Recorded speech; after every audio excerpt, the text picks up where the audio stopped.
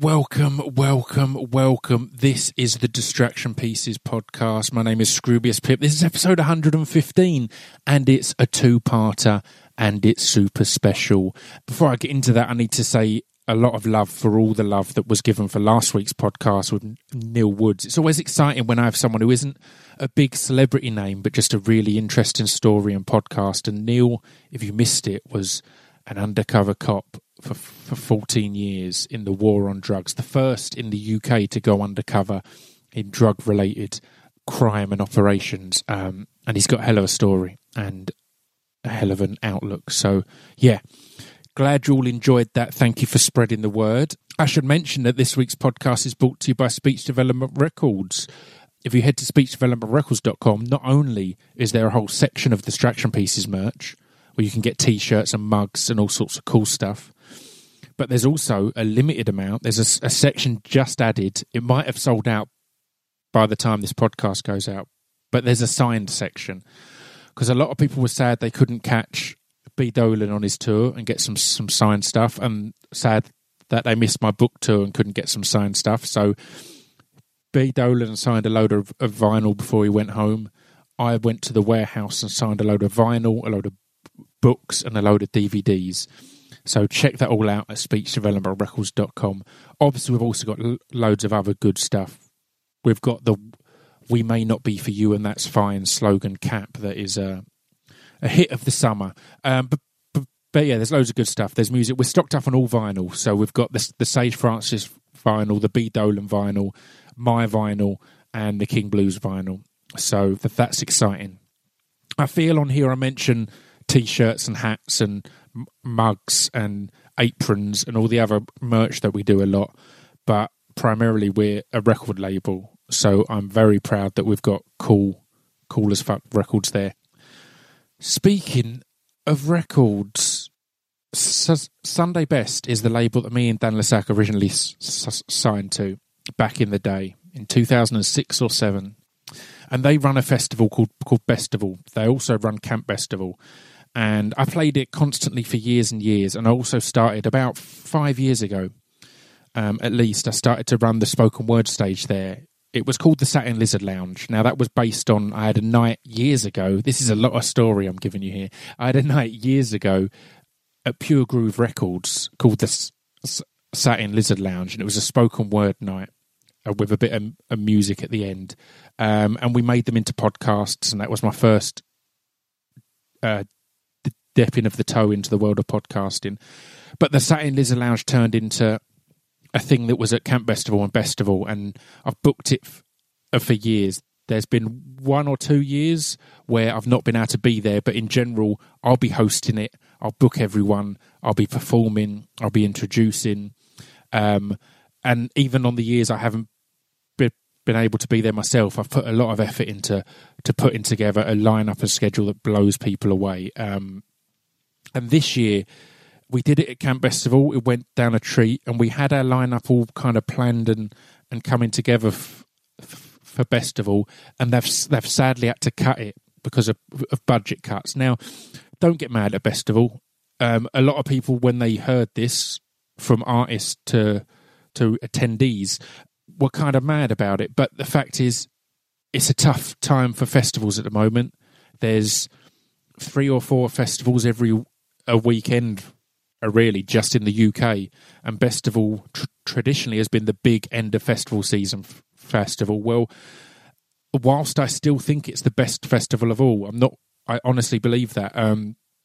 It's also at the end of the festival season. And if it's now a time where you've probably been to 2 or 3 festivals already this year, then Festival might be the one that gets cut from your budget. But again, the fact is, it's looking like it'll be as sellout as ever. It's looking like it'll be an amazing event. It's been a bit of a struggle and a slower one. But yeah, as I said, my main point here is that Festival is the best festival of all. So if you've never been, you should definitely go. But what I decided to do when we were cut, as I said, everyone on the stage was really down about it and bummed out. And I thought, hang on, at my stage at Festival, I mean, we get up to about 500 people in this little amphitheatre, and it's awesome, and the atmosphere is amazing. It's got some of my happiest memories of recent years, some really emotional memories, and some of the happiest. But I've got a podcast that gets over 100,000 downloads a week, so I figured this year only, until we return to Bestival next year triumphantly, let's make this the Satin Lizard Lounge everywhere in the world. Let's make it in your ears wherever you are. Today I would like to present to you the Satin Lizard Lounge on the bus you're sitting on right now. Today I would like to present to you the Satin Lizard Lounge in your living room, in your car, on your walk to work, on your jog, in your gym, wherever you choose to listen to this. So I spoke to 6 of the acts and said, look, what would be cool is if you came on and we did a little interview and had a chat, and then you did a poem each. And that was kind of key, because the point of the stage is that it's performance, but still everyone's got an amazing story. Layout wise, I wanted to have a chat and then end on a poem, because there's nothing more awkward. Like being a guy who's done spoken word for years on radio and at different places, there's nothing more awkward than when you perform a piece and then you've got the awkward thing of the host having to clap and be like, "Oh, that was fantastic, great, that was a wonderful piece." It's really awkward and unpleasant for everyone. So I decided that we'll chat to each person, and then we'll have a poem from them. So this is really a favourite episode, or two favourite episodes. It's a two-parter. I'll tell you how we're going to divide this up. In part 1, we're going to have Raymond Amphibus, who's absolutely amazing. We're going to have Maria Ferguson, who's absolutely amazing. And we're going to kick it off right now with a guy I go on about a lot, Mr. Rob Alton. Now, Rob, as you will have heard, is the best thing I've ever seen at the Edinburgh Fringe. I didn't get round to mention it to him on this, but probably my favourite festival moment was Rob headlining, I think, 2 years ago, because he is an odd act and and we discuss it in the show. He is someone that his hour-long show, you have the time to get used to his unusual style, to fall in love with it. But in smaller sets, it's potentially hit or miss. Either you get it or you don't, and there's not time for it to develop. And the day had been going amazing. There'd been some amazing sets from some amazing poets. And then Rob was headlining. And from the first thing that he said, he had the whole amphitheatre just in love with him. And it was my favourite experience, because I knew he had nerves, I had nerves. But again, you've got to remember that although I'm booking these things, I'm just a fan, man. Like I'm one of Rob Alton's biggest fans in the world. He's also a mate, which is amazing and mind-blowing, but I'm one of his biggest fans. So to see everyone get him in the way that I get him from his first line, was fantastic. I really enjoyed that. I'll let this get on. Oh, I should tell you, in part 2 is one of the most requested and loved people on the spoken word scene. There's 3 of, but I get a video sent to me a lot of people going, "Oh, you should check this poem out," and I often stay quiet on it because I don't want to be a hipster and be like, "I already know about that person. How dare you presume that you can recommend someone to me? I'm very knowledgeable." But Holly McNeish is one of those people that I get recommended a lot. She's absolutely amazing. Her pieces, Mathematics and Embarrassed, have both gone hugely viral. Her piece, Megatron, should have gone equally viral. It's fantastic.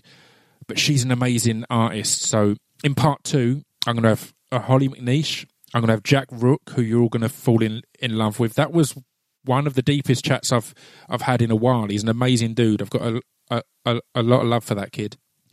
And then I'm going to round that one out with Cecilia Knapp, who I also have a lot of love for. I played her on the Beatdown in the past. I'm a big fan of Cecilia Knapp. So, that's how it's going to run. I'll be back at the end to tell you about what's going on. Basically, this part is going up at midnight as ever, and part 2 will be out at midday. But this is the Satin Lizard Lounge special of the Distraction Pieces podcast, Part 1.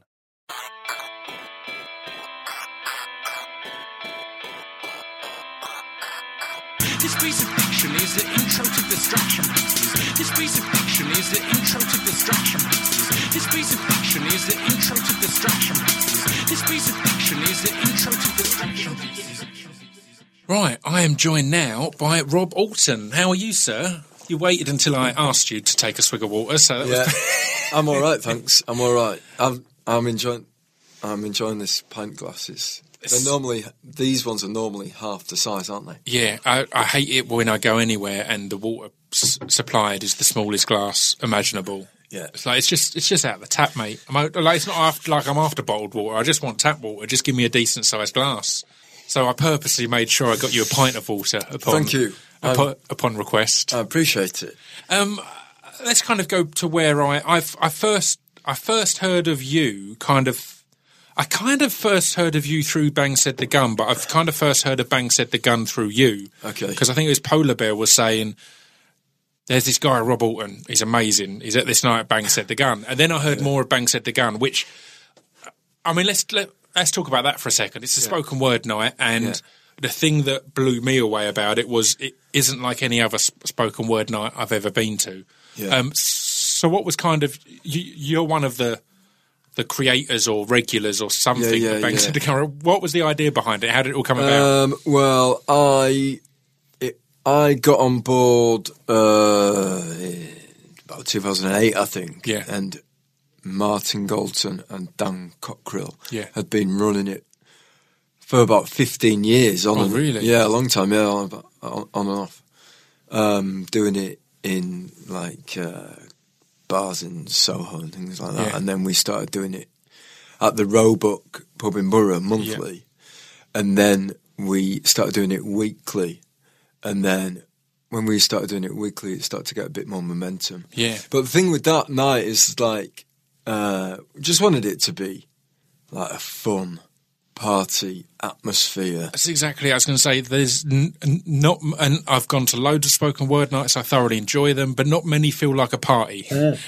They all feel like spoken word nights. Whereas the first time I went to that, I was like, as soon as you're in the room, there's a bit of a buzz, and then as soon as the music's playing and the shakers are out and all this kind of thing, it's like, oh wow, this is a night out. Yeah, you know. Well, that was it with, I think, the music. So. Okay, right, we'll put some Little Richard on and some of the Blues Brothers soundtrack. Yeah. Put it on as loud as we can. Yeah. And I mean, you got to be pretty cold-hearted to not tap your foot. You know. Exactly. And then, okay, then what could you... Okay, right, we'll give people milk cartons full of chickpeas to shake. And the majority of people stuff like shaking stuff to music, do they? You enjoy that, didn't you? Yeah, I do. Yeah. I know I do. I'm like, oh yeah, come on, baby. But then we did that, and then now we've been doing it a fair bit. We just I got back from Edinburgh, did a show there.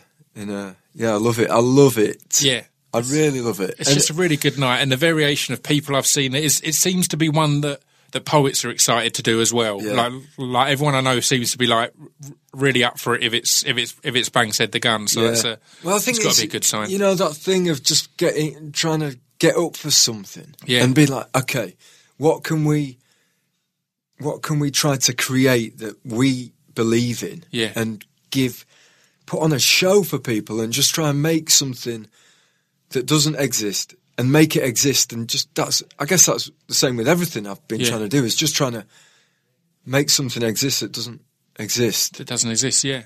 And, so what was your because what I love, I saw you at Bang Said the Gun and thoroughly enjoyed you, and then I came to see the Sky Show, and as I've raved about numerous times, it was my favourite thing of the Fringe. I think it was 2013, wasn't it? Yeah. I loved it, but I still don't know what your shows are. Yeah. I don't know if it's comedy, if it's spoken words, if it's... So what kind of... Normally I'd ask now, what made you get into comedy or what made you get into spoken word or whatever? But I guess it's just what made you get into performing and creating these odd little shows. I think just walking around and having ideas. Yeah. Little things kind of popping into your head and me liking them enough for me to want to write them down. and then first of all writing them down so they don't disappear, so I can read them again. Yeah. And be like, oh, I like that. Yeah. And then I guess I thought, well, I'll get on stage and see if anyone else likes them. Yeah.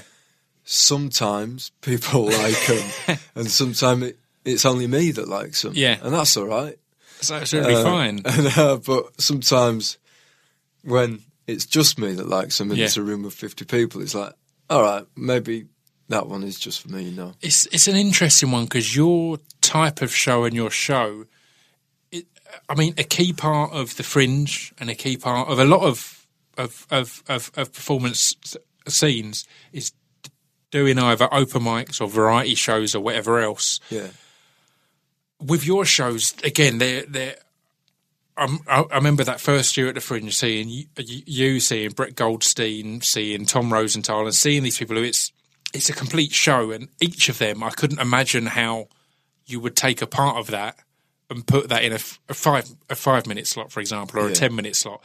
So how do you find that? And I guess in a way, does that give you a get-out clause if it doesn't go well in your mind? Because it's like, well, this is a small section of a far bigger thing. Yeah, it's not necessarily always going to work in this room, in this different audience. I think it's sometimes with the hour shows I've done when I've tried to do them in smaller sets is difficult. Yeah. Just because I think with the hour shows it takes a while for people to make their mind up. Yeah. Sometimes it takes 50 minutes for people to be like, oh, all right, yeah, I like this. Yeah. Or no, right, he's lost. Come on, we're going. Yeah. And so with the shorter sets, I do like say when I've done Bestival. Yeah.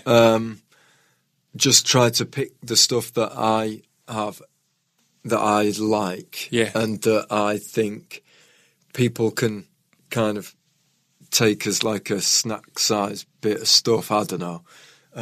But yeah. No. But with the hour shows, I mean, the first one I did was called The Yellow Show. Yeah. And before that, I did a thing in 2009, and I was part of a thing called the Big Comedy Breakfast. Yeah. And it started at 11:30 in the morning, and we did 15 minutes each. It was me and then 3 comedians, and we'd just do I don't even know if they're poems or not. It's just writing. Yeah. I just write stuff down, read it out on stage. Yes. Whatever that is, and make books with it in and drawings, and I'll let other people, if they want to call it something, that's fair enough. That's fine. But I mean, I did 2009, and then I was like, oh, people are doing shows for an hour. I wonder if I could do a show for an hour. Yeah. And then I thought, oh, it might be good if I give myself a theme to write to. Yeah. And then at least because I love working to a brief. Yeah. And like putting the word in the middle of the spider diagram and being like, what can we do with this? How can we do this? How can we do that? And it gives me a year to think about something, or 8 months, or just to think about one thing. And to focus on one thing. Focus on one thing. So like there's a case here that's the colour yellow. So I'm walking around looking at yellow lines, post-it notes, and just being like, wow, okay. And not sound like an idiot, but I love the fact that people know what the colour yellow is, and I know what it is, you know? Yeah. Not, I find it exciting, and if that's sad that I find that exciting, then I'm sorry, but I feel like that's something that we've got in common. Yeah. We know what the colour yellow is, right? So, with that first show, I was like, okay, come on, let's, how can I I'll have a yellow backdrop. Yep. So I need to go to Walthamstow Market, get a big bit of yellow cloth, write yellow on it in acrylic. Okay, there's my backdrop. Now what can I do? Right, I'll get a yellow coat, and I'll read from the yellow pages, and I'll go to Argos, get the Argos catalogue, cut all the things out that are yellow, make a page of it, stick it in the Argos catalogue. Here's the yellow stuff, whatever, and then I had the idea to make these yellow vision glasses that was just made out of cardboard. Got some yellow acetate, and then gave them out to the audience. So everyone was watching the show through yellow tinted glasses. I love it. And in the press release, it was the first time I'd ever done a press. I was like, what am I going to do here? So I learnt that people send things out to journalists to try to get them to come to the show. Yeah. And I just got back from, I've been on holiday somewhere, and I'd got this pad of yellow I love the Beatles, and it was a pad of the Yellow Submarine thing. So I was like, right, I'll handwrite some letters, put it on Yellow Submarine paper, send them some yellow vision glasses, and some journalists actually came to the show because of that. Yeah. And I was like, oh, okay, so maybe the theme thing can work sometimes. But I mean, no one came to the Yellow show in Edinburgh. Yeah. For the first, well, no, people did come, but only because I fly for 3.5 hours a day. Yeah. Sitting in a yellow paddling pool on the Royal Mile and I had one of those long noodle things, you know, that you have for swimming. Yeah, yeah. That you get in the pound shops. Yeah. Long bits of foam. Yeah. And I cut a slice in the end with a scalpel, stuck my Yellow show flyer, and then fished it out. People took the flyers, and if they liked my flyering technique, then they'd come to the show. That's a solid theory. But, mate, I mean, you know, it was mixed responses, but I knew that you've got to do what you like, right? Yeah. And you've got to... I would go along the Royal Mile and think, if I saw myself, would I want to go and see that show? Yeah. And if the answer isn't yes, then I've got to change it. And it's the same with performing, thinking like, if I saw someone read this out, would I engage with it? Yeah. Would I want to be that person? That's a great analysis to put yourself under. It reminds me of one of the first times I was talking to Polar Bear, and or not one of the first times actually. We'd gig together a bit, and every now and then it'd leave a gig. It'd be like, I'm not feeling this. Yeah. I don't like this crowd. Yeah. And he explained to me one day, he's like, I try and think every time, if I'm halfway through my set and my mates walked in, how would I feel? Yeah. Or would I be excited that they're here, or would I be embarrassed that they're seeing me doing this? Yeah. And if it's embarrassed, I do what I can to not do it. Yeah, you know what I mean? It's a similar thing there of having that analysis of going, am I doing this because I can get booked, or people will tell me it's good, which could be flash in the pan, they care for a minute and don't care next, or am I doing this because it's something I like and I believe in? So it's good to have that self-analysis. It's dangerous as well, because you can overanalyze and start to panic. But the first show of yours I saw was the Sky show. Mm. And what has excited me ever since then is that it's finding these, it's realising that the bulk of the performance is, or the bulk of the show is you. What people are invested in, and what I come to see now as a fan is Rob Alton. Yeah.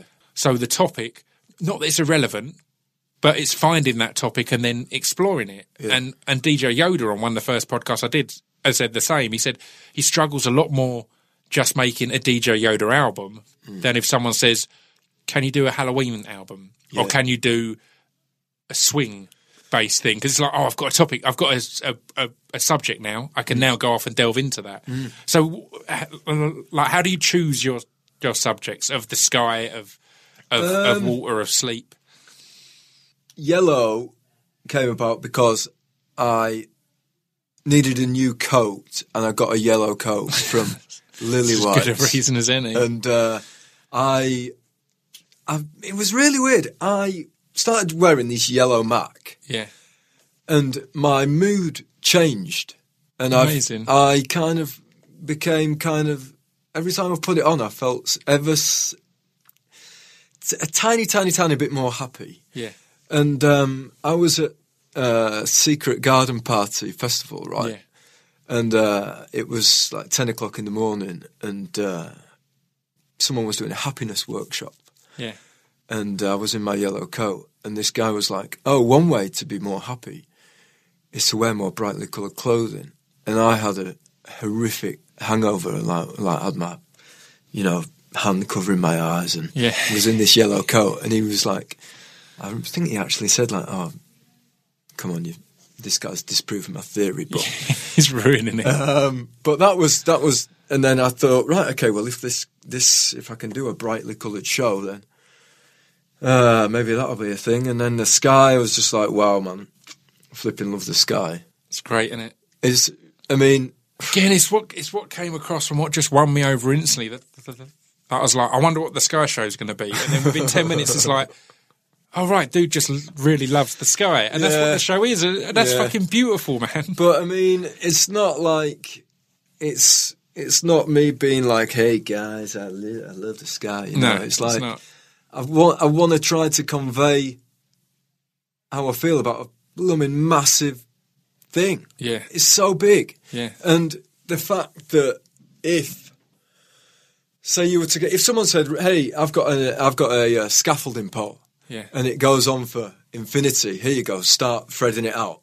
And if you did that and it went on, it would just go on forever and ever and ever and ever and ever and ever and ever and ever and ever and that. Yeah. I think about that and then see some of the stuff that I see on the news. I'm like, how did this get so out of hand? I mean, I don't know if that makes any sense, but it's kind of, it makes me feel small. I like things that make me feel small and insignificant because then it frees me up to kind of do what I want. Yeah. I'm like, what? Okay, well, screw this. I'm going to do this. Yeah. You know, if we live in like an infinite space, and I am, you know, not much bigger than an ant or whatever. I don't know. Comparatively. I feel it very, very freeing. Yeah. And that's what I just want to feel free a lot of the time. Yeah. So with water, I did the show called The Water Show, and I'm always blown away by like the fact that we have so much in common with animals, and you know, seeing a dog really love drinking from a bowl of water. It's like, hey, I know how that feels, mate. No, and having this stuff, just having stuff in common. Yeah. And like having that, looking at a dog in the eye and being like, hey, you got eyes, you know, and just being like, and just trying to feel something about that and just going, wow, not being like, hey, yeah, whatever, screw this, I'm going to be miserable, come on, I've got to go to work. How about just looking at something and being, just for me, like it's almost me having a battle with myself to try to stay inspired and excited by all the stuff. By everything, and just that is the good side of things. And then the bad side is seeing people getting killed by other people, and all like the bright side is I'm like, whoa, baby, I've been born onto this magnificent, incredible place. Yeah. And then the dark side of it is just like, hey, come on, don't spoil it. Yeah. You know, this isn't what it's meant to be like. And then something that's got me with each of your shows, and I said I've only seen the Sky Show and now the Sleep Show, but I saw the Sky Show a few times. And something that's got me is exactly that, the kind of the battle that you're almost having internally, or the conflict you're having between the good and the bad. Because every time I've seen you, I've laughed uncontrollably, but it also, without fail, I've shed tears at your shows, and I don't cry at all these shows, and it's never shed tears it's always in a cathartic manner. But every time you've managed to get me, even when I'm going in, and the Sleep Show was a new one to me, I was like, right, I'm ready for this one. I'm ready. It's not going to get. I'm just going to enjoy it. Yeah. And it got me again. So, is there a conscious thing there of trying to represent both sides of that conflict in some way, to try and focus on the positive and the happiness, but also, even if it's just acknowledge that it's not all. Isn't it a shame that when we leave this room, we don't only have to think about the colour yellow or how great the sky is? In this moment, we can have this, but man, at some point it ends after an hour and we have to go. I just try to, with the shows, always try to tap into what I've been feeling walking around, and sometimes the despair of, you know, sitting at your kitchen table and just like, what is going on? Yeah. You know? I remember with the Paris attacks, like, I was just head on my kitchen table, just being like, whoa, man, this is, just trying to get your head around that. Yeah. And just someone who was, as a onlooker, just like, just being like, wow, trying to figure out how I feel about that happening. Yeah. And just the contrasting, the beauty and the beastliness of it all is just kind of like, it's overwhelming. And I think I'm not over. It's not like I get on the tube and I'm overwhelmed. Yeah. It's like, but sometimes I have surges of being like, whoa, baby. Yeah. And I think everyone does, don't they? It's not just, it's not like I'm a flipping freak for going. I've discussed this before and been looked at like a maniac, but I studied photography for a while, and I love photography, but part of the basis was photography still blows my mind that we're here in the real world, and it's really easy to ignore, and now it's even on our phones, but we somehow grab a bit of that, and then it's frozen, and you've got that forever. That's there. That's something that was real and existed, and you could touch it, and now it's just this. You've grabbed a representation of it on your phone or whatever else, and that kind of shit blows my mind regularly. And I guess it's finding those things that can just switch you on, inspire you in that way. Yeah. The thing with again, just to the Paris attacks throw a good parallel to me to the experiences I have at your shows, which sounds like a huge amount of pressure to put on you there, but the fact that there was this darkness and this thing happened, and then that same night was one of the most beautiful moments for me in human history, of seeing all those people all together in the square, all saying not afraid and all this kind of thing.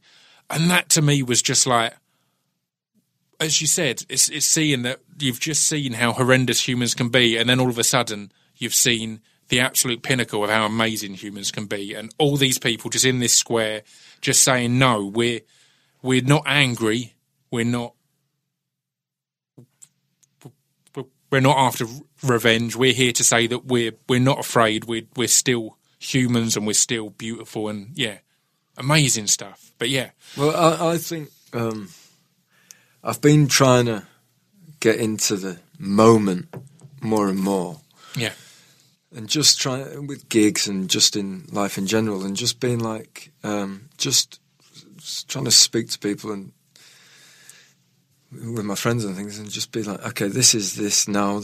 We're here. This is now, and and then seeing some of the stuff that's going on in the world, you're like, how is that? All that stuff that has led you to do that. I don't know. I better not go into too much, but I don't know, man. It's overwhelming. But with the shows, this show was about sleep. And again, the thing that amazed me was turning up to the first one this year, and it's at the Free Fringe, and I've been to a few different things, but turning up for your first one and seeing the queue being out of the building and people having to be turned away. Yeah. How must that feel? I said, like, having started doing the Yellow Show a few years back, and as you said, not many people there, to now it's opening night and they're having to turn people away. Yeah. Well, it felt great. I think it felt great. I mean, I looked in the mirror just before I went on, when I went to get my book and things like that, and there was a mirror in where the book was, and I was just white as a sheet just before I went on, and it was a strange show, that, because I had been doing previews of the show, and I just put so much work into it in the last couple of weeks just before. Yeah. And I changed the show quite a lot, and I know the show you came to after it, I was just kind of in bits, really, of just knowing that I've got to do this for a month. Yeah. And luckily, I really liked the stuff that I'd written. Yeah. But to see the people want to come and see the show is absolutely staggering. I mean, there was a guy there on the last day, and I was like, how many times you been, man? And he said, I've this is the fourth time. I've been 4 times to see the Sleep Show. And, it's amazing. Yeah, it was. I mean, that is... And I like that. I think that reviewers and people like that should have to go and see shows 4 times before they can review it, because it's different every time. Yeah. Just depends who's in there. And I came away from Edinburgh this time feeling quite encouraged. Yeah. And that's so important, to feel encouraged by, thinking, okay, some people seem to be getting on board. Yeah. And, if you're having a conversation and the person you're having a conversation with is not encouraging you to say another sentence, you'll be like, well, I'm not going to, screw this. I'm done with this. Yeah. And it's the same with an audience. Like, if you're there and they're not encouraging you, and they're like, oh, no, I'm not, don't encourage him. I don't like this. Don't encourage him. Yeah. Whereas if they're like either laughing or just making noises or being present in the room, and as an audience member, if I go to a show and I'm enjoying it, I want to try to encourage the person for the magic to happen, because it's when the ball starts rolling and the encouragement's there from the audience. Like if you're there and someone says, don't encourage him, because it might kick off. Yeah. And it's like, oh no, don't encourage him, because it's there. It's like, if you encourage, it's just all about encouragement. If an audience encourages a performer to go further than they've ever gone before with the show, like, come on, you can do this. Yeah. Like, that's where like the sparkle and like the explosions sometimes happen. And there's been a few gigs where I've come away from it and I'm like, that was one of my favourite gigs ever, because the audience really got into it and I really got into it. We both got into it at the same time. Yeah. And you must, like, leaving those gigs where that you've got to the same place at the same time with an audience. Yeah. And you've all gone on the journey together and you've come away from it and you're like, yes. Yeah. And there's no way, like, if there's a couple of people that didn't enjoy it, you're like, fair enough. But we all went there and went on that same journey together. And it's just like a party, Yeah. Like, and you can try and recreate the party. You have the same people there, you have the same music on, you have the same alcoholic drinks, but sometimes it's going to be magic and sometimes it's just going to fall a bit flat. And you're like, oh, well. And it's often... when you do something for the first time, so if you had like a group of people together and you have a party, you're like, oh, that was a great party, wasn't it? Should we do it again next week? Yeah. And it's never as good. It's not going to be the same. No. Yeah. Completely. So we'll wrap things up and I'm going to get you to perform a piece to end, but where can people keep up to date with you and what's going on with the Sleep Show? You're doing a run in London? Yeah, I'm doing a run of the Sleep Show at Soho Theatre. From the 21st to the 24th of September. Excellent. And all the dates are on my website, roborton.co.uk. We've got Bang Said the Gun. And that's Auton spelled A-U-T-O-N. A-U-T-O-N, yeah. We've got Bang Said the Gun coming up at Leicester Square Theatre. Amazing. That would be great. Yeah. If we can, that's a big room, isn't it? It's a great room as well, though. It'd be great in there. We're going to have to make some more shakers, hopefully. Yeah, yeah. But, so I've got a website, and one of my favourite things to do is write a newsletter. It's not really news. I just start writing on my computer and don't stop for as long as I can and send it to the people who subscribe to it. Brilliant. Sometimes it's quite long, but just a postcard really from where I'm at. And I love it. I hope this chat's been all right. It's been great. Well, let's end on. Are you going to end? You said you're going to end on the piece that you end the Sleep Show with. So yeah. Okay. So some of the most challenging sleeps I ever had came as a child on Christmas Eve, because I knew if I got to sleep, my reward would come in the shape of Father Christmas having been. And this year I woke up to find that I'd received a letter from Father Christmas. It read, "Dear Rob, I hope you've enjoyed the presents I've given you over the years. I have certainly got great pleasure from reading your lists. This year, I thought I could give you my Christmas list. I realise you are busy and may not be able to meet all my requirements, but I would really appreciate it if you could find the time to give it a go. I know you've got no way of checking, but I think I've been a good man this year. I've been a loving husband and have kept the reindeer in good health. Rudolph recently became a father. His son was not born with a red nose, though, so there is controversy surrounding the question of who the father is. Please find my Christmas list enclosed. I thought, what? How dare Father Christmas send me his Christmas list? I don't know who is Father Christmas to Father Christmas, but it is definitely not me. I am Father Christmas to nobody. And then I thought, hold on a minute.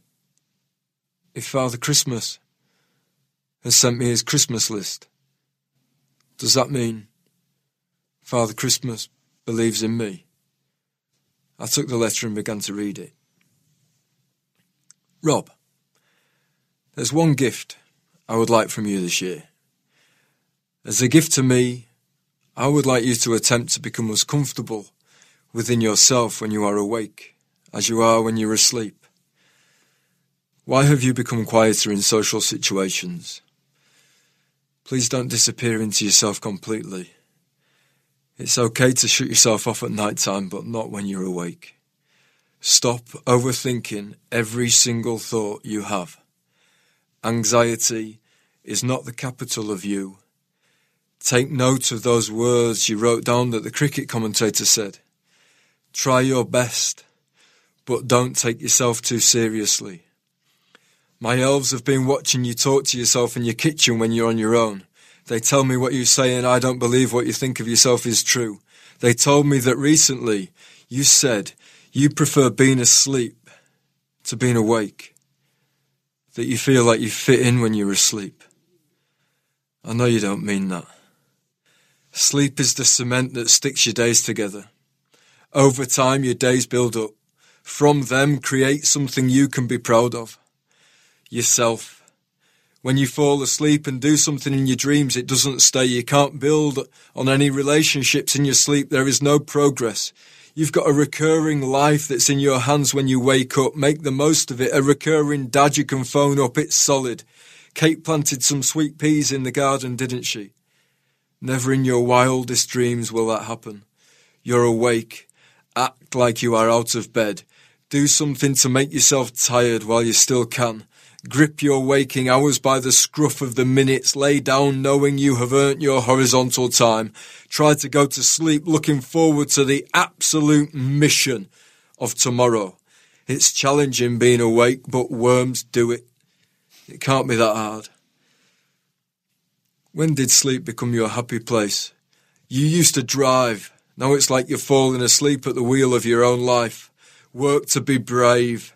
Make your sleeping life the shadow of your waking life so the dream version of you looks on with envy, watching you fight in the ring of reality you are trying to create for yourself. Go to bed knowing anything you achieve in your dreams isn't going to come close.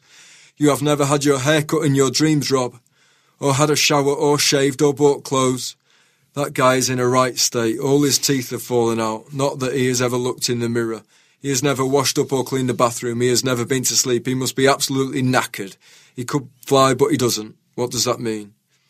Maybe you're not bothered about flying. Public transport is there. May as well use it. The best thing he has ever done is when he had the chocolate all the way through Kit Kat experience, but with an apple.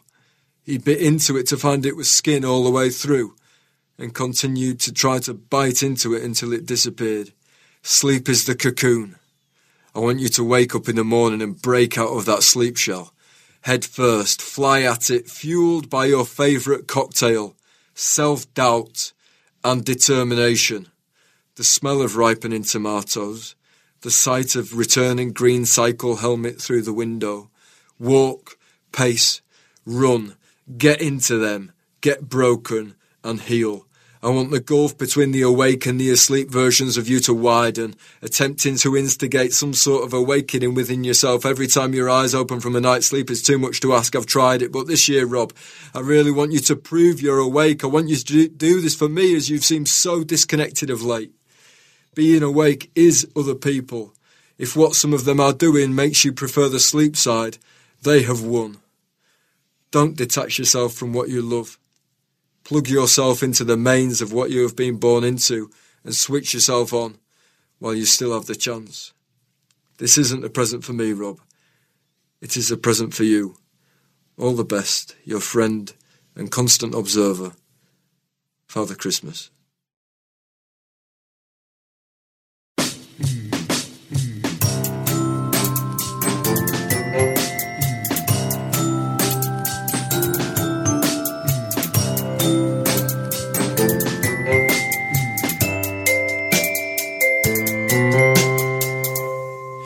joined now by Maria Ferguson. How are you? I'm good, mate. How are you? I'm good. I'm delighted to have you on. You're just in Edinburgh Fringe recovery. How was it for you? Yeah, it was pretty full on. Yeah. It was pretty heavy, but amazing experience. It's intense, isn't it? Yeah, it's so intense. Yeah.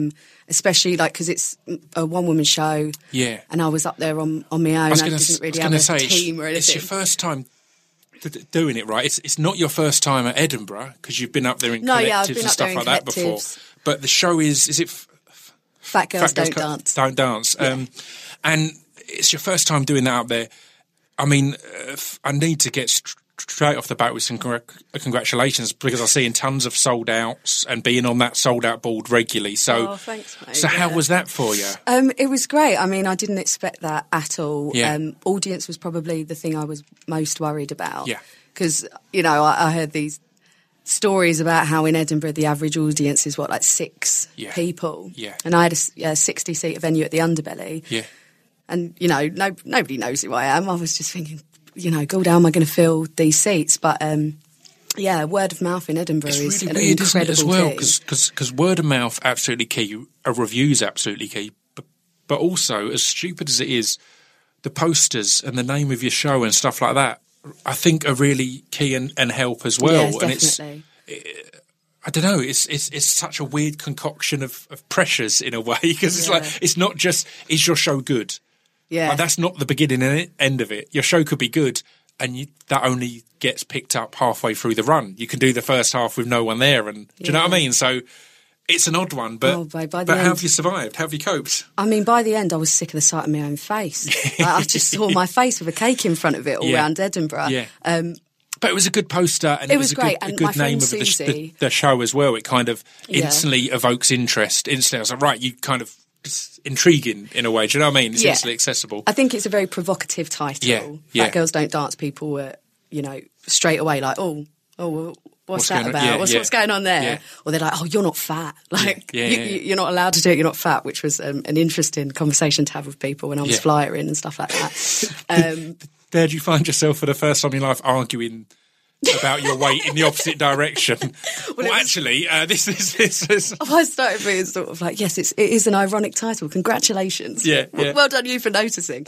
But I think it's good because it does spark conversation within people, and that's something I really wanted out of the show was to get people talking about things like this, about relationships with food, about eating disorders. I was going to say, so what is the show and what's it about, and what kind of inspired you to pick this topic? So the show is basically an exploration of my relationship with food in parallel with me growing up training as a dancer, which I did for 15 years. Yeah. But it's also just sort of looking at the way people think about food, think about size, think that you need to look a certain way to do a certain thing. Yeah. And it's just sort of like a battle back from that. But I, tap dance in it, give out free cake. Amazing. It's quite funny. People were laughing, which is good because I did write it to handy. be funny. Yeah. And I think sometimes people think they can't laugh because of the subject. Yeah. But I think it's important to tackle stuff like that with humour, so to make it more accessible. Again, Edinburgh's a tough one, particularly, I mean, you come from a spoken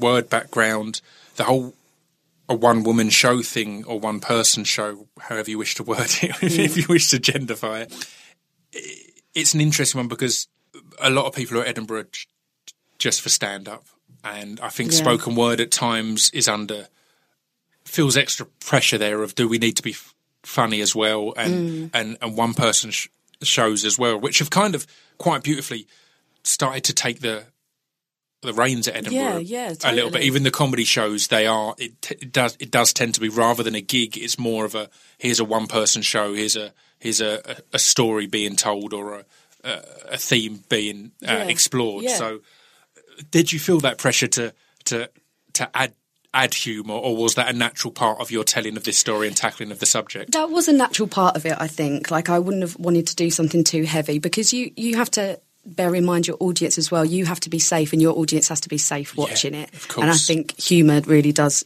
help you with that. But, there are very dark parts of the show as well, and I think it's important to have that balance, which I hope I did justice. Yeah. But, I mean, I'd wanted to do a solo spoken word show for such a long time, and I didn't want to do it until I had an idea that I thought was important, but also a way of doing it that I thought was individual, because the show's very physical. There's like two sort of languages going on at the same time, both verbal and physical. Amazing. And it took a long time to develop that. I worked on it for about a year and a half to get that right.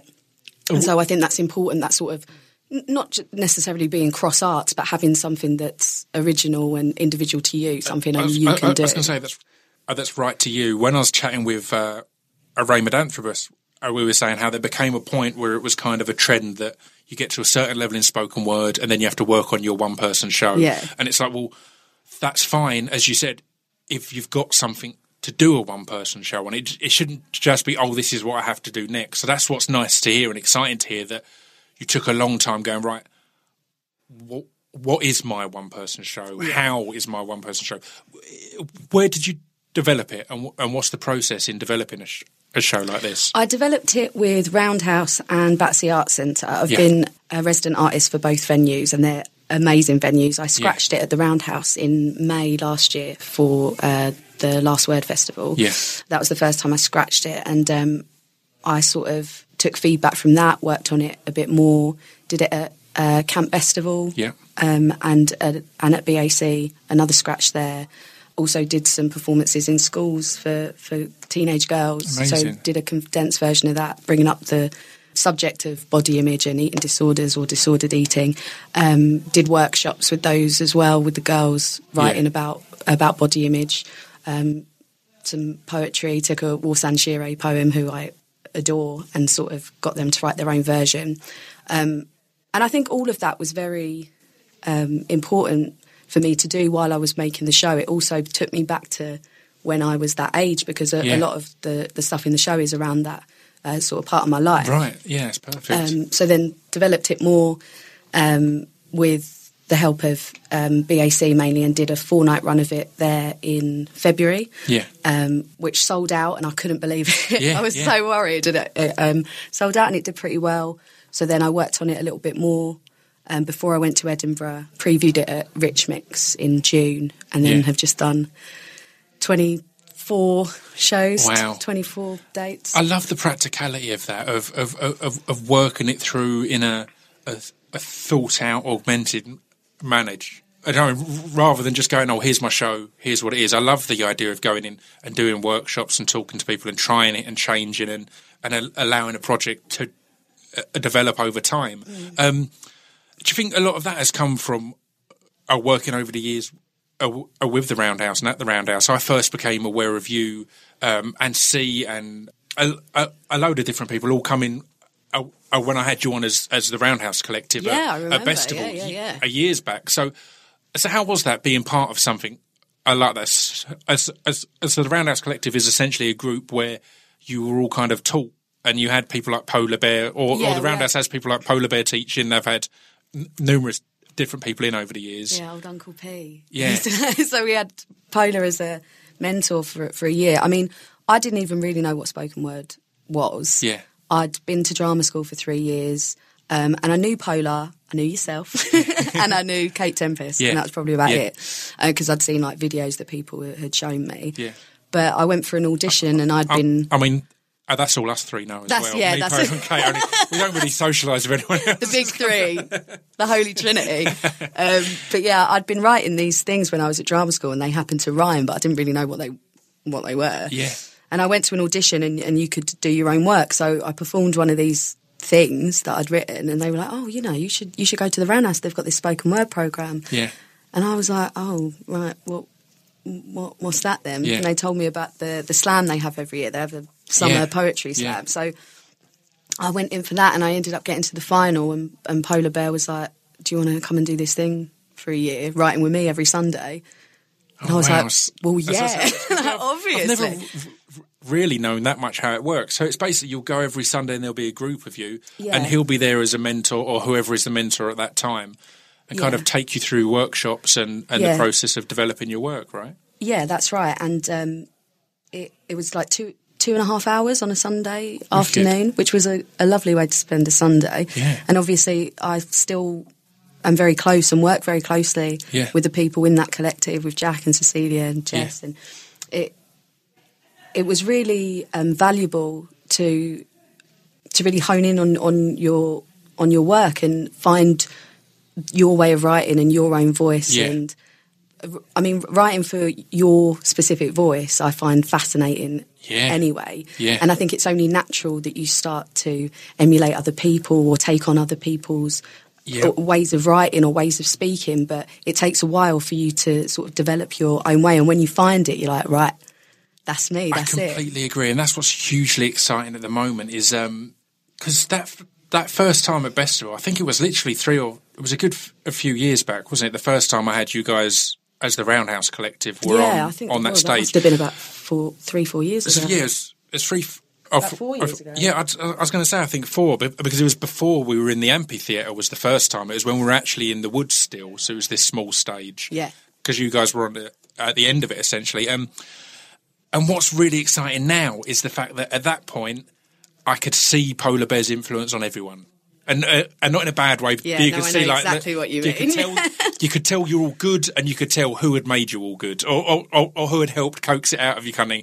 But what's exciting now is seeing, and Jess is another great example from what I've seen of her current stuff. It's amazing, and seeing all of you now seem completely individual, completely unique, but it's from having that rooting in a really good kind of starting point. Yeah, he was an amazing mentor. And I think, I have to admit, I think in the beginning I was writing pieces that I knew Polar would like. So I was writing because I knew that he liked things in that way. And I think that's why we probably ended up sounding more like him than we should have done. As wicked as well, because just remembering now, Zia as well was another one that was in the... But again, even then, completely... what you were saying, and I guess that's it. You probably all had your own voice and own sound, but I could tell that it was all stuff that Polar would like. So, do you know what I mean? It's like you're doing your own thing, but all wanting to impress the teacher as such. Whereas as now it's all developed to, right, now I want to impress on myself, essentially, and do what's natural to me. And I think Fat Girls Don't Dance must feel like the kind of epitome of that now, because it's as you said, it's bringing a lot of influences from throughout your whole life in there. I felt sympathetic about 4 days in, and you were saying how physical a show it is and how you didn't know if you were going to last the full run. I was like, I made this show, why did I put so many sit-ups in it? Like, there's a section where I run in diagonals from one end of the stage to the other. And I do that for about 4 minutes. It's to a track, and then there's an exercise routine, and I do a load of Pilates and sit-ups. And I was thinking, I could have just spoke. But obviously that's not the point, and I'm glad I did the show that I did, but bloody hell, there's no in Edinburgh, it was so hardcore, especially as well because, you know, you have a bit of a party when you're up there. You have to have a little espresso martini every now and then. You've planned a good show then, really, because you're forcing yourself to work out every day to keep healthy body, healthy mind. Yeah, it's not the easiest one to do on a hang, though. That much I can say.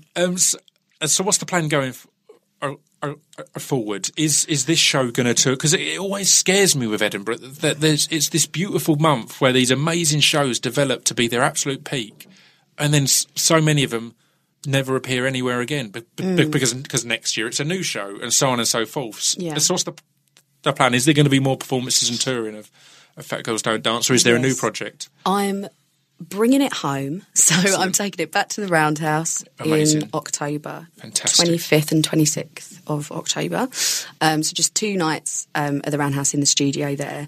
Then I'm going to have a bit of a break, but I do plan to put a tour together for next year. I also want to do more educational work with it and visit more schools and young people and do a bit more around that sort of side of it as well.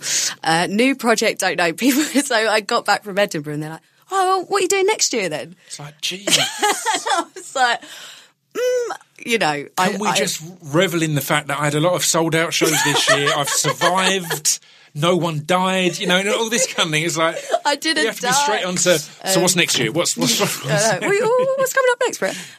So yeah, I don't think I can put together a piece of work that I'm happy with in that amount of time. Yeah, I just don't think. Again, I think more people should quite happily be every other year and things. Yeah, I think things that's like that sensible. with Edinburgh, because I think it gives you that time. And as I said, from hearing the time you've spent developing this show, why would you want to do the next show rushed or in a fraction of the time? You know, you've built a good name and a successful show there. If you go back next year and your show's kind of a rushed and it's only got 5 sit-ups and 2 sprints, you know, it's just not good enough, is it? It's just not good enough. I'm going to have to run a marathon for the next one. But yeah, I don't know. It's the idea as well, isn't it? Because you have to have an idea that you're behind and that is very specific to you. And equally, I completely applaud continuing an idea. And from the sound of the topic and taking it into schools sounds like a fantastic thing. I love all you guys at the Roundhouse Collective. I think, again, are perfect people to be going into schools, because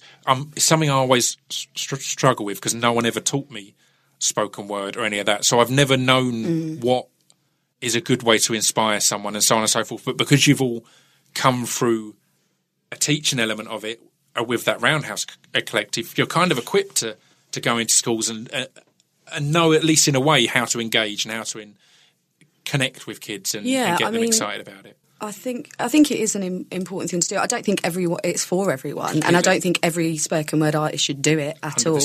100%. But I think, you know, if you're interested in that, then it is a valuable thing to do. The good thing as well with the spoken word community is everyone's so close, so you can really learn off each other. I know, you know, I share exercises and facilitation ideas with other artists, same as you do writing exercises and getting together and writing. I mean, I've basically got a new family out of doing Edinburgh, and you have those new links and stuff like that. I was living with a couple of guys that do Boomerang Club, which is a spoken word night in London, with Gecko, who's a sort of like spoken word / musician who's amazing. Harry and Chris. Harry, you know Harry Baker. He did a show with a jazz musician this year, Chris Reed, the Harry and Chris show. It was blinding. And I've heard that's amazing. I've seen the poster for it again, but but it's just it's beautiful, because you go and you support each other, but then you get so much out of that. You know, you can build up you know, your own toolkit, if you like. And it's amazing. When I had Marcus Brigstock on, weirdly that episode he talks about a lot about having an eating disorder and his struggles with it, and it's a great episode that I'd recommend you listen if you get a chance, because it feels it relates to some of your show. But on that as well, we were talking about how at points the really good shows at Edinburgh you have to go and catch a couple of times, because particularly when it's someone like Harry and things like that, I guarantee that 10 minutes in, something will give you an idea for something that you could do, and it's not ripping anything off, but you'll just that'll be on your mind, and you'll be like, oh, I could go off in this direction and do this and do that, and that's kind of the beauty of those friendships and inspirations you get up there. Well, we're going to end on a poem, if that's okay. But before we do, where can people keep up to date on everything that you're doing and what's ahead? So you can follow me on Twitter. My handle is @Kerdonk. Kerdonk. Yeah, KERDONK. But if you put Maria Ferguson in, it comes up. And I've got a blog as well. Who hasn't? Excellent. It's just a Tumblr. So if you put Maria Ferguson Tumblr in, it comes up. It's Panda in Disguise. Because I love pandas. And it was discovered yesterday that pandas are no longer an endangered species. Oh, really? Yeah. So I think that's fantastic news. Yeah. So I'm going to do a poem with... A shout out to the pandas. Yeah, shout out to the pandas. I'm going to do a poem with the word panda in it. Excellent. Go ahead. Let's do it. There are too many babies on my newsfeed. I am posting pictures of cake, poetry, pandas. How am I even a grown-up? I've never been in love, at least not with someone who loves me at the same time, simultaneously. And all these girls I went to school with are having babies, some of them 2, at least one of them 3. I drink a whole bottle of wine on a Tuesday and call myself an artist. I can't tell whether I hate myself or just everyone else. There are very few exceptions. You are one of them. You assure me we are young, that really you are only a boy. But I know your mind has been ticking. Your spare time clogged with these images of rings and girls you once knew in white dresses, babies that all look the same. Because they're babies. I mean, what happened to the hangovers? The streams of sweat-soaked faces, heaving clubs. What happened to us? Mush. I swear I must have been dreaming when I saw a picture of a narrow front door, a set of keys, another woman's face. I still remember that day you turned to me, cocked your head to the side, to this little boy, all sandy hair and hazel eyes, and you said, "He looks like he could be ours." And I was like, shut up. But you told me that you'd play football with him on a Saturday. We'd play in the garden, I'd make the tea. Mate, I know we were only pretending. But I don't know what I'll do when it's yours. Staring up at me through a screen instead of from my arms.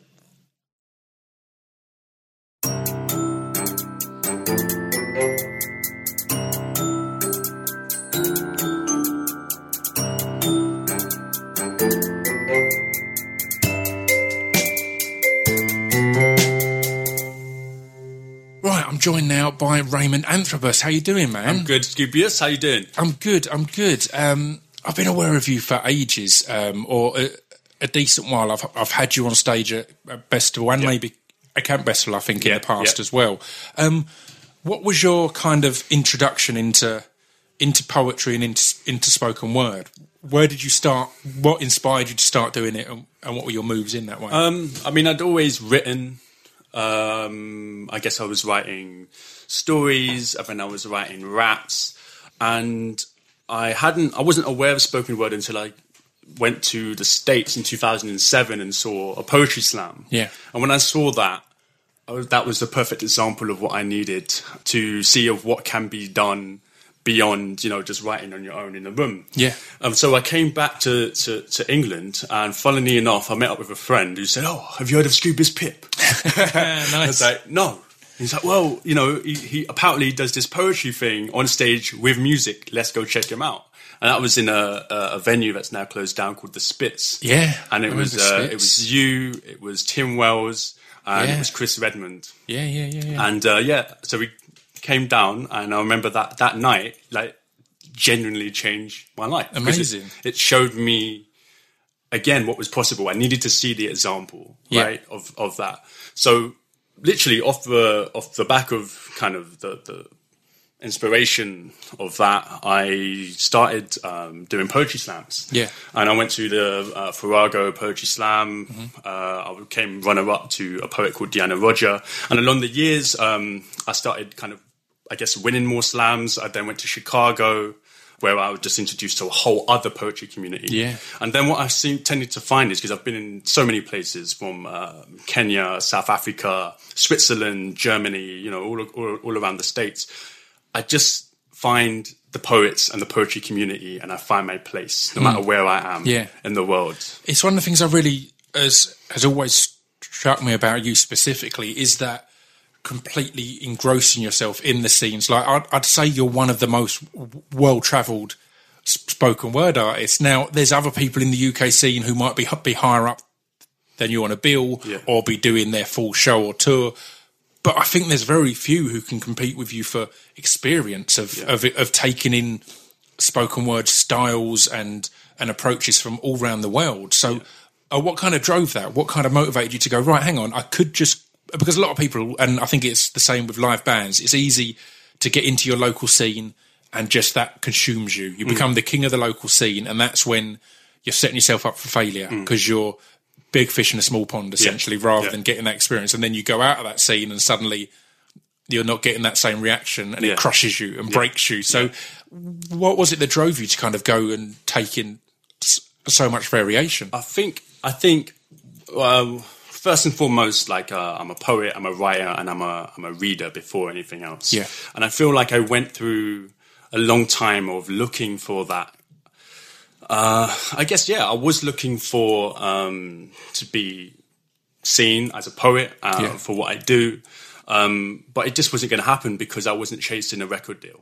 Yeah. I didn't want to be a musician. I wasn't looking to kind of, I suppose, occupy that kind of space. Yeah. So I needed to kind of find, and I'm still dealing with this now, find ways to kind of turn off the noise of kind of what's the benchmark in popular culture of success, and there's a great quote from Einstein which I live by, which is, don't strive to be a person of success, strive to be a person of value. Yeah. And so I've taken poetry into schools. I've been working in different schools within my local community for the past 4 years, and I've found that has given me, as I say, as Einstein says, like more value, I suppose, than standing on stage and just having people applaud me for the sake of applauding. Yeah, I get that completely. I remember me, Kate Tempest and Polar Bear or previously, we've not in a while, but we'd regularly meet up just to have a drink, moan about stuff, moan a lot about the spoken word scene. Yeah. And one of the things that we realised was there was an era when you get to a certain level in spoken word and then you add a live band. Yeah. And then there became the era of you get to a certain level in spoken word and then you do an hour-long show. And it's weird that these things become so formulaic and it becomes, well, here's what you need to do to be a success. And it's a strange one because both of those are completely valid routes, but they shouldn't have a disparaging effect on those who don't choose to take that route. Exactly. They're not the only route. I'm fine with that being a part of the scene and of the system, but not when it's at the detriment of, you've not got a one-man show or a band. You're probably not. You're probably not that valuable. Then, I mean, it's important to know what motivates you ultimately, and I think that I've found, having taken the time out now, I've realised that in some ways, being so hyper visible, and we were talking about Twitter and social media, being on stages where like you've got one chance with a poem to impress an audience and have a kind of instant response from that. Like if that guides you, you just end up in a circle. And I found that going for years. I think that's completely valid, and I've never done that many slams really, and it's kind of because of that, because of the nature it can cause. I think as humans in general, it's important to experience many different emotions and variations of emotion. It shouldn't, I talk about this a lot on the podcast, I think we put too much value at times in happiness. I think happiness is awesome. I really rate it. It's like one of the top things, but it's not the only thing. And I think there's a lot of different emotions. And I think that translates into spoken word, is the slam scene or the short poetry gig in front, or anything that seems competitive. You then get in the habit of chasing a specific reaction. Yeah. And a poetry gig could be the best gig ever and not get a single bit of applause. Sure. Do you know what I mean? It could just be that silence and reverence, and people are taking it in. There's many, and again, from a poem, you could be wanting to leave people silent or wanting them to be laughing, or vice versa. There should be this variation. Whereas, as you said, that becomes a competitive scene. Then if you've got one piece. And Farrago's a great example with their slams. I've seen poets there that have amazed me in that context, and then I've been surprised to see their actual full gig is nothing like that. Because you get in that habit of, I need that thing that's going to make everyone pop and everyone laugh. Yeah. When that's not necessarily the be-all and end-all as a poet. It's limited. I mean, the way that I see it now is when I was doing slam, I was living in an Olympic swimming pool. Mm-hmm. I want to live in an ocean. Yeah. Yeah, that's so awesome. It's like I need space. I can't have noise in me while I'm writing, while I'm trying to work something out, and it can't be reliant on, like you say, again, that kind of, wow, that was amazing. As you know, I'm writing my first full poetry collection at the moment, and it's funny because I've written a lot over the years, and I gave it to an editor, and he looked at a lot of the stuff, and he said, "This is." You need to figure out more stuff on the page. I see why this works when you perform it live. I see why you get a response. But let's talk more about form, and let's talk about how these moves can be condensed. It's amazing. I've had similar. I've been writing a novel for ages, and there's certain little bits in it that have poetry. Yeah. And my brother is incredibly well read, and he started to go through it, and he was like, right, how do you want me to give you feedback on this? The poetry in this, is this the character in the book saying it out loud, or is this page poetry? Because if it's page poetry, it's not very good at the moment. And it was kind of, and again, I had a similar thing where it's like, I'm an established poet. How dare you? What do you mean it's not very good? It's like, it's not got the again, I can completely see that you performing this on stage, that's going to pop, that's going to sound great. Yeah. But on this writing, so again, in this context, he was like, but that could be okay if this isn't the character writing written poetry. But then it's a weird mix. Let me ask you then, who do you think you're writing for? You know what I mean? And I think one of the things that really got me about you is when I learned about your speech impediment. Yeah. And I, I'm partially deaf. I lip read. I was going to say it's interesting you say that, because I'd seen you a lot, and then I saw you post a piece about you about your hearing, and I wasn't aware of that at all. And it was instantly intriguing, and that's one of the beautiful things of spoken word is getting to know people. Like I've known Amos Wonga for years, and certain pieces I've seen him perform have told me so much more about him than I would have ever learned sitting in a pub talking. So it's a similar thing there. I mean, like, I guess that something that everything I write, I feel like I'm thinking about communication and how, I suppose, if I'm honest, like growing up, I think I felt inferior to, in terms of being able to communicate. Yeah, sure. Because I reckon it wasn't picked up straight away that I was deaf. I only started wearing hearing aids from when I was about 10. Wow. I needed them all along. So I was slow to start talking. My parents didn't know why I wasn't talking. I was slow to start walking.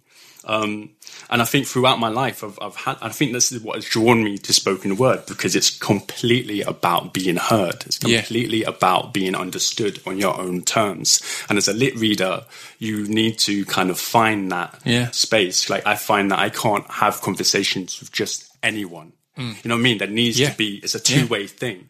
So the same way applying that to poetry. And that's why I'm in this kind of space where I'm trying to learn about communication on a page, because it's like, okay, now it's a different kind of listening, a different kind of interaction happening.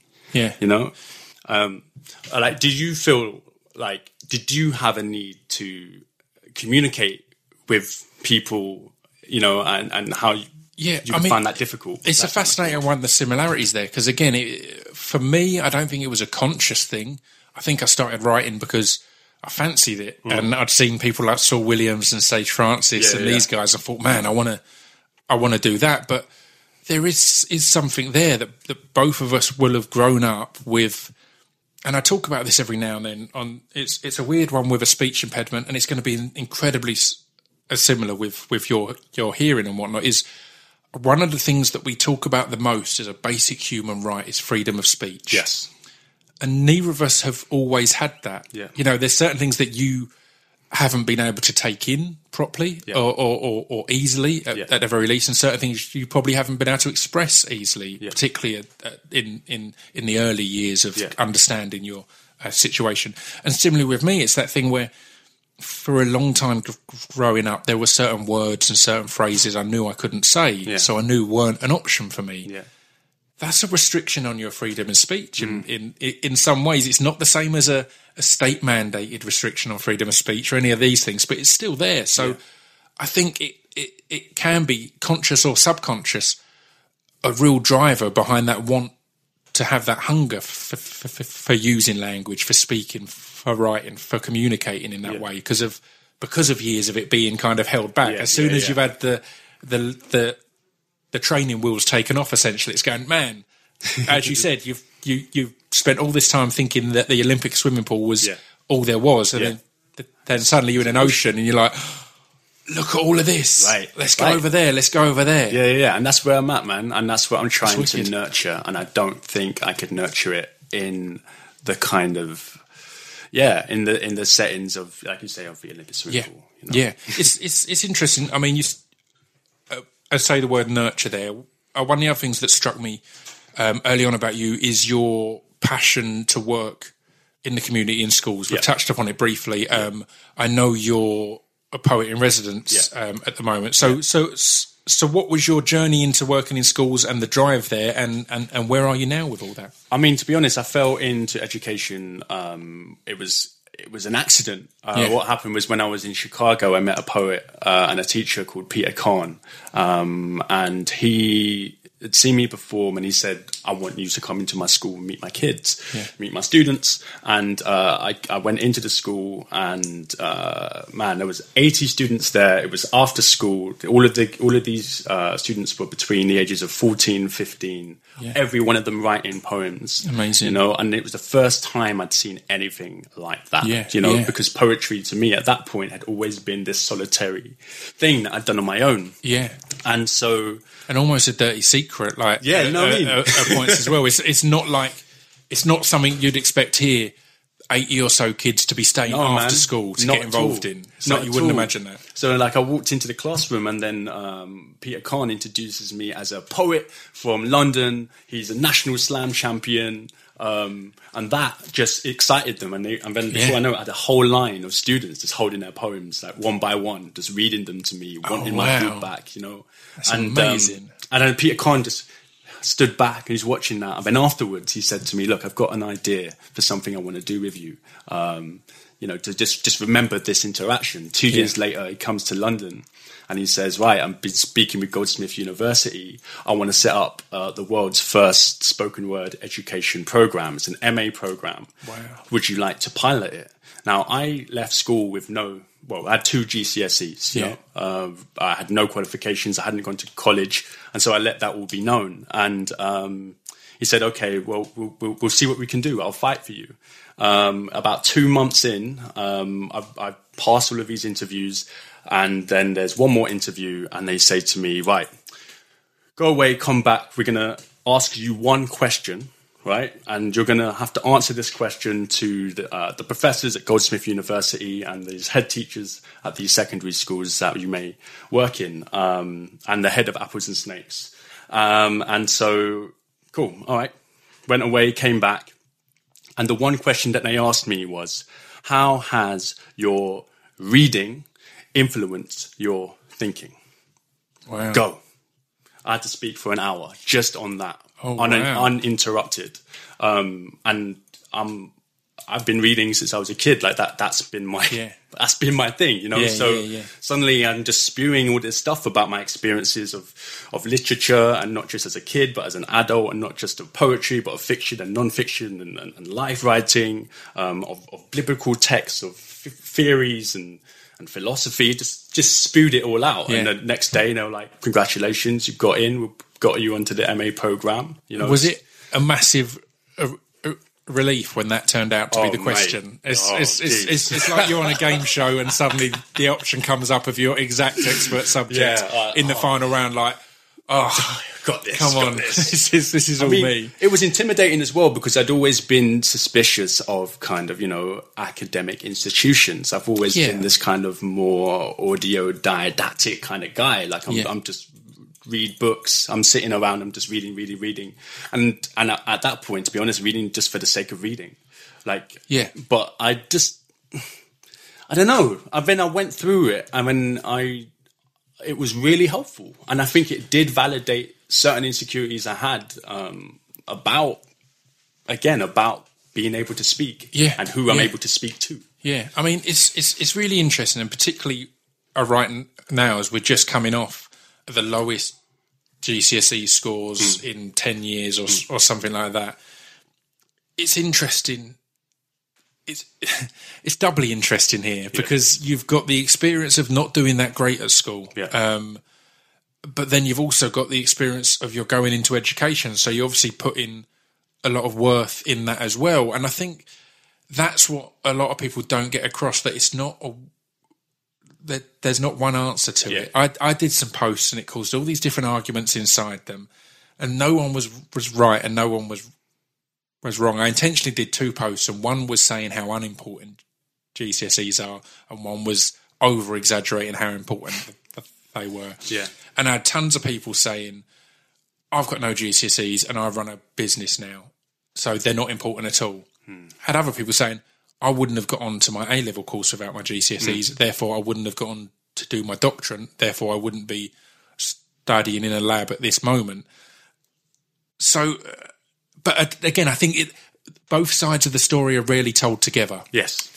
They're not completely irrelevant. Yes. To me and you, they kind of were. I don't remember what GCSEs I got. You didn't do great. Yeah. You've gone on to do well because you had that drive afterwards.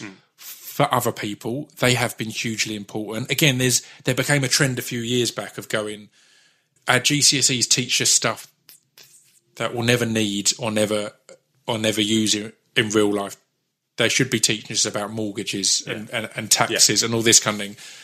And my argument to that is a lot of lives are all about that. Yeah. But the world would be in a horrible place if all anyone's life was about was mortgages and taxes and bills. It's like we need other options, whether it be those who are using Pythagoras theorem to solve huge things, or those who aren't learning either but are artists and creators and inspirers. Yeah, I mean, it takes a long time to figure out what you want to do. Yeah. You know, I reckon that even if I did do well in my GCSEs, went to college, went to university between the ages of 16 to 20, chances are I would have studied something I wasn't really that passionate about and got a career in something that's completely irrelevant to what I really want to do, right? Again, it's a very early point to go, right, we now need to plan your next 6 years, which then plan the rest of your life. And then what? Yeah. Now, we need to know what you're going to do for the rest of your life. And that's putting you in the Olympic swimming pool. Yeah. Again. Yeah. Instead of the ocean. Yeah. Straight away, do some laps. So how exciting has it been to get to...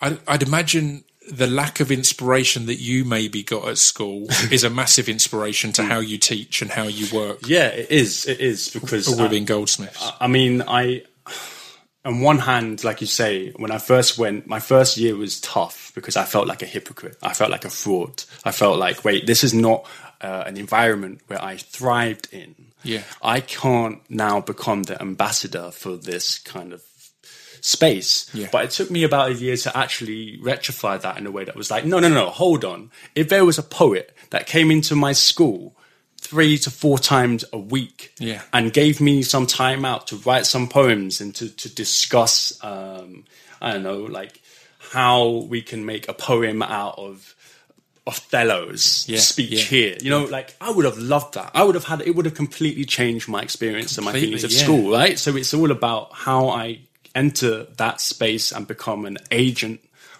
I don't want to say agent of change, but in some ways that's true, but an agent of the kind of world I want to see. Yeah, and it's beautiful as well, because part of the art there is going to be a level of trickery, in my opinion. The fact is, some kids will go, right, I've got a choice today between continuing on maths or going and doing poetry for an hour. Right, I'll pick that. That sounds like a right love. So you're kind of tricking them in as this is an excuse to not be doing work, and then hopefully showing them stuff that makes them fall in love with it and engage in it and see where they can excel. So I mean, I've had countless, and I mean, and I know a lot of poets who've spent time in education. There are other spoken word educators as well, and we've all seen it. We've all had those students who some of them are borderline illiterate, but then they have a spark for something. Again, it comes from this thing of having something to say because they feel something. You know, when you're young, it's an emotional time. How can you not have something to say? Yeah. And once you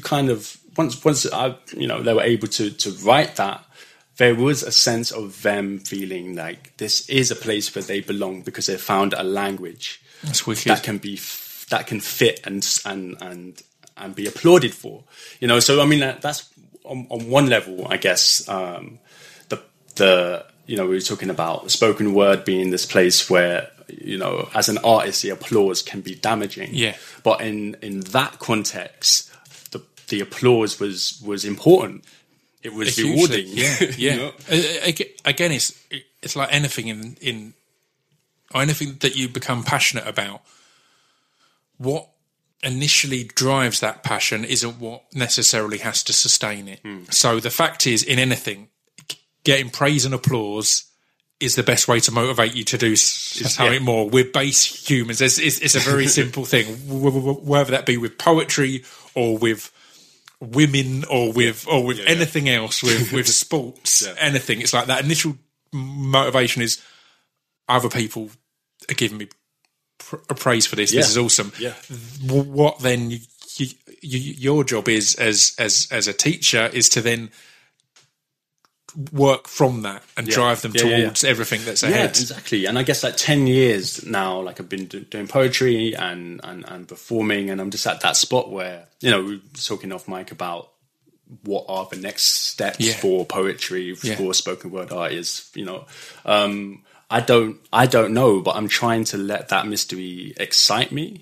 In a way. I did actually write a show for the Roundhouse. It was called A Language We Both Know. The whole show was with a friend who's a coder, which means child of deaf adult. So her first language was BSL, British Sign Language. Right. So I had worked with two translators, had the whole show translated through British Sign Language, learned some sign language myself, and wow.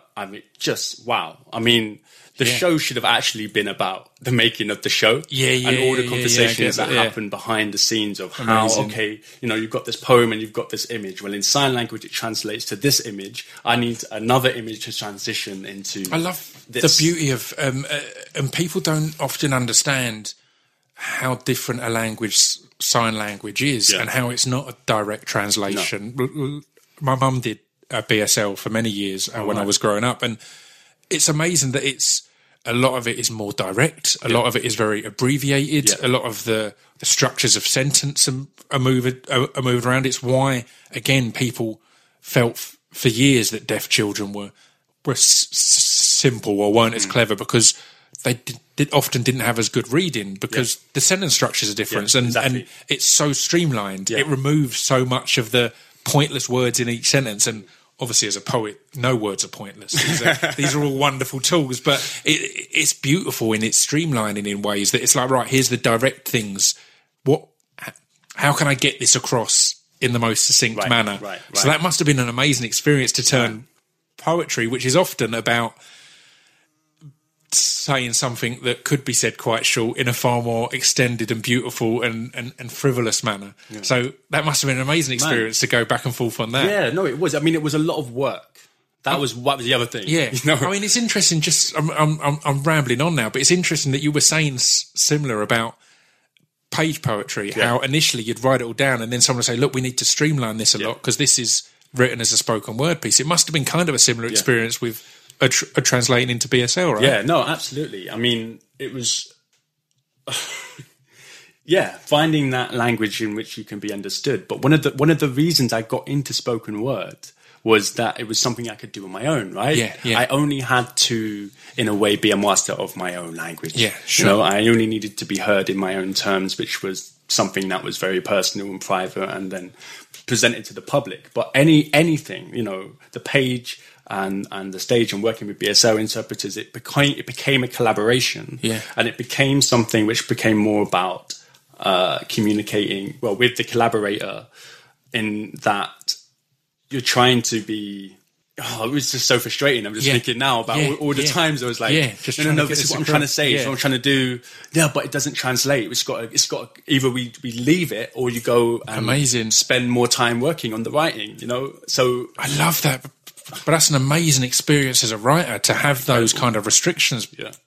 To have someone essentially say, what you're saying, I can't translate that. I can't strip that down. You either need to work on it to make it clearer and less. And again, it's another thing that I found with having my written stuff analysed a bit, was there's far more, and Kate Tempest has said this as well, there's far more that you'll use a phrase or a reference in spoken word and it will seem to work, but under deeper analysis it's pointless. Yeah. It has no place there. Other than the sound. Other than it sounds good and you can deliver it hard and twist on that exact point and, you know, have that inflection. And that's, But one of the things that I think her name is Kathleen Rain, and she talks about how when you write down a word, you write down language, that is a seed. You're planting something. And there's a lineage to that language because it comes from somewhere else. Of other, dead languages, Latin and all this kind of stuff. But when you speak a word, what's more important is the energy, is what is felt as it's spoken and how it's received. It's this immediate thing. So in a way, they're two different mediums, you know? Yeah, of course. So it makes sense. Like trying to exist in those two spaces as someone who came to poetry, I mean, through music and through the love of the sound of words and performing. It can be, it's jarring, you know, because I'm trying to find, in a way, I'm trying to speak two different languages to portray the same idea. Energy and energy. That's fascinating. Well, I'm ending each of these sections on a spoken word piece. So before we do that, though, can you let people know? I was going to ask, what's ahead, but we've made it quite clear that we've no idea what's ahead. So where can people keep up to date on what's ahead on social media and stuff like that? At Raymond Antrobus on Twitter. I'm currently just to kind of pass the time and feel like I'm putting something out. I have a YouTube channel called Ray Recommends where I just interview different poets and writers. The last one I interviewed my local bookshop seller just to see, like, you know, why is it poetry selling or is it selling? Because I see you've got a big section of poetry at the front of your bookshop, you know. So we have discussions like that. That's wicked. So I think those, and I've just got a website, www.raymondantrobus.com. Perfect. Cool. Well, thank you very much. And what would you like to end on? Oh man, this is tough. I think because again, talking about the two different languages of like the page and the stage. Should I do a page or should I do a stage? It's up to you. Okay, so all right, I'll do this one. As you said about like traveling, what I've found is, I mean, in the last year, I've been to Kenya, I was in the States, I was in Jamaica. I kept getting stopped by the police or border, like no matter what or where. And I had this particular. I mean, we've not touched on your ethnicity at all, which I'm kind of pleased with. I'm glad that hasn't come up because it can be a default kind of. Well, I mean, my dad's Jamaican, my mom's English. So I'm mixed race, but I suppose I'm not the classic mixed race look. I'm quite ambiguous looking, right? So when I'm in the States, people often think I'm like Mexican. I mean, you're gold as an actor. Because you could be cast in almost any. And I've found it since I've started going into acting is because I tan and I've got a slender nose but a dark skin and all this. They're like, we can cast you in most European countries, a lot of Middle Eastern countries. It's like, it's handy. But that's your story there. I mean, it's so this one particular incident that happened in Miami, where I'm just randomly pulled over by the police, and it was such a disorientating image. And I guess because we were talking as well about how poetry can find value and be useful. I'm going to read this because this is the last thing I wrote, which I found so useful to help me understand what just happened to me. Right, amazing. Okay, and it's just called Miami Airport, and it's okay. Why didn't you answer me back there? You know how loud these things are on my waist? You don't look deaf. Can you prove it? Do you know sign language? ID? Why didn't I see anyone that looked like you when I was in England? Why were you in Africa? Why don't you look like a teacher?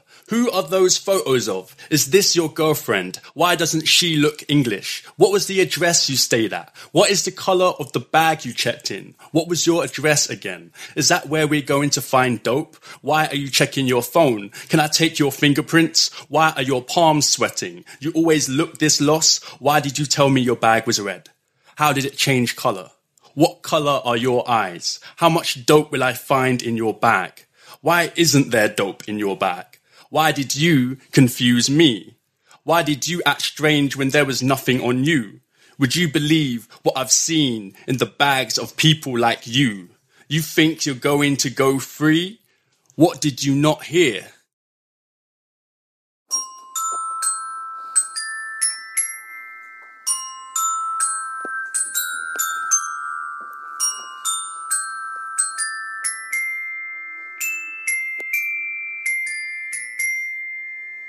You've been listening to Scroobius Pip's Discretion Pieces.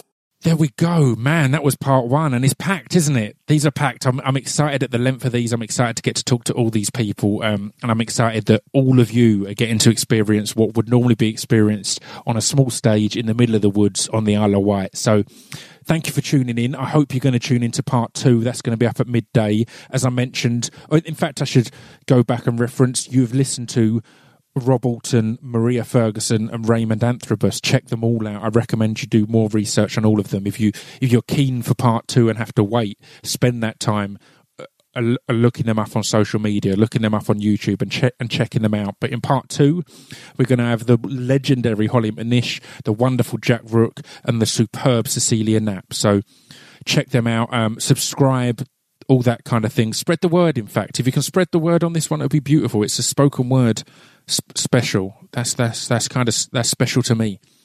All right, I'll see you in a bit. Ta-ta.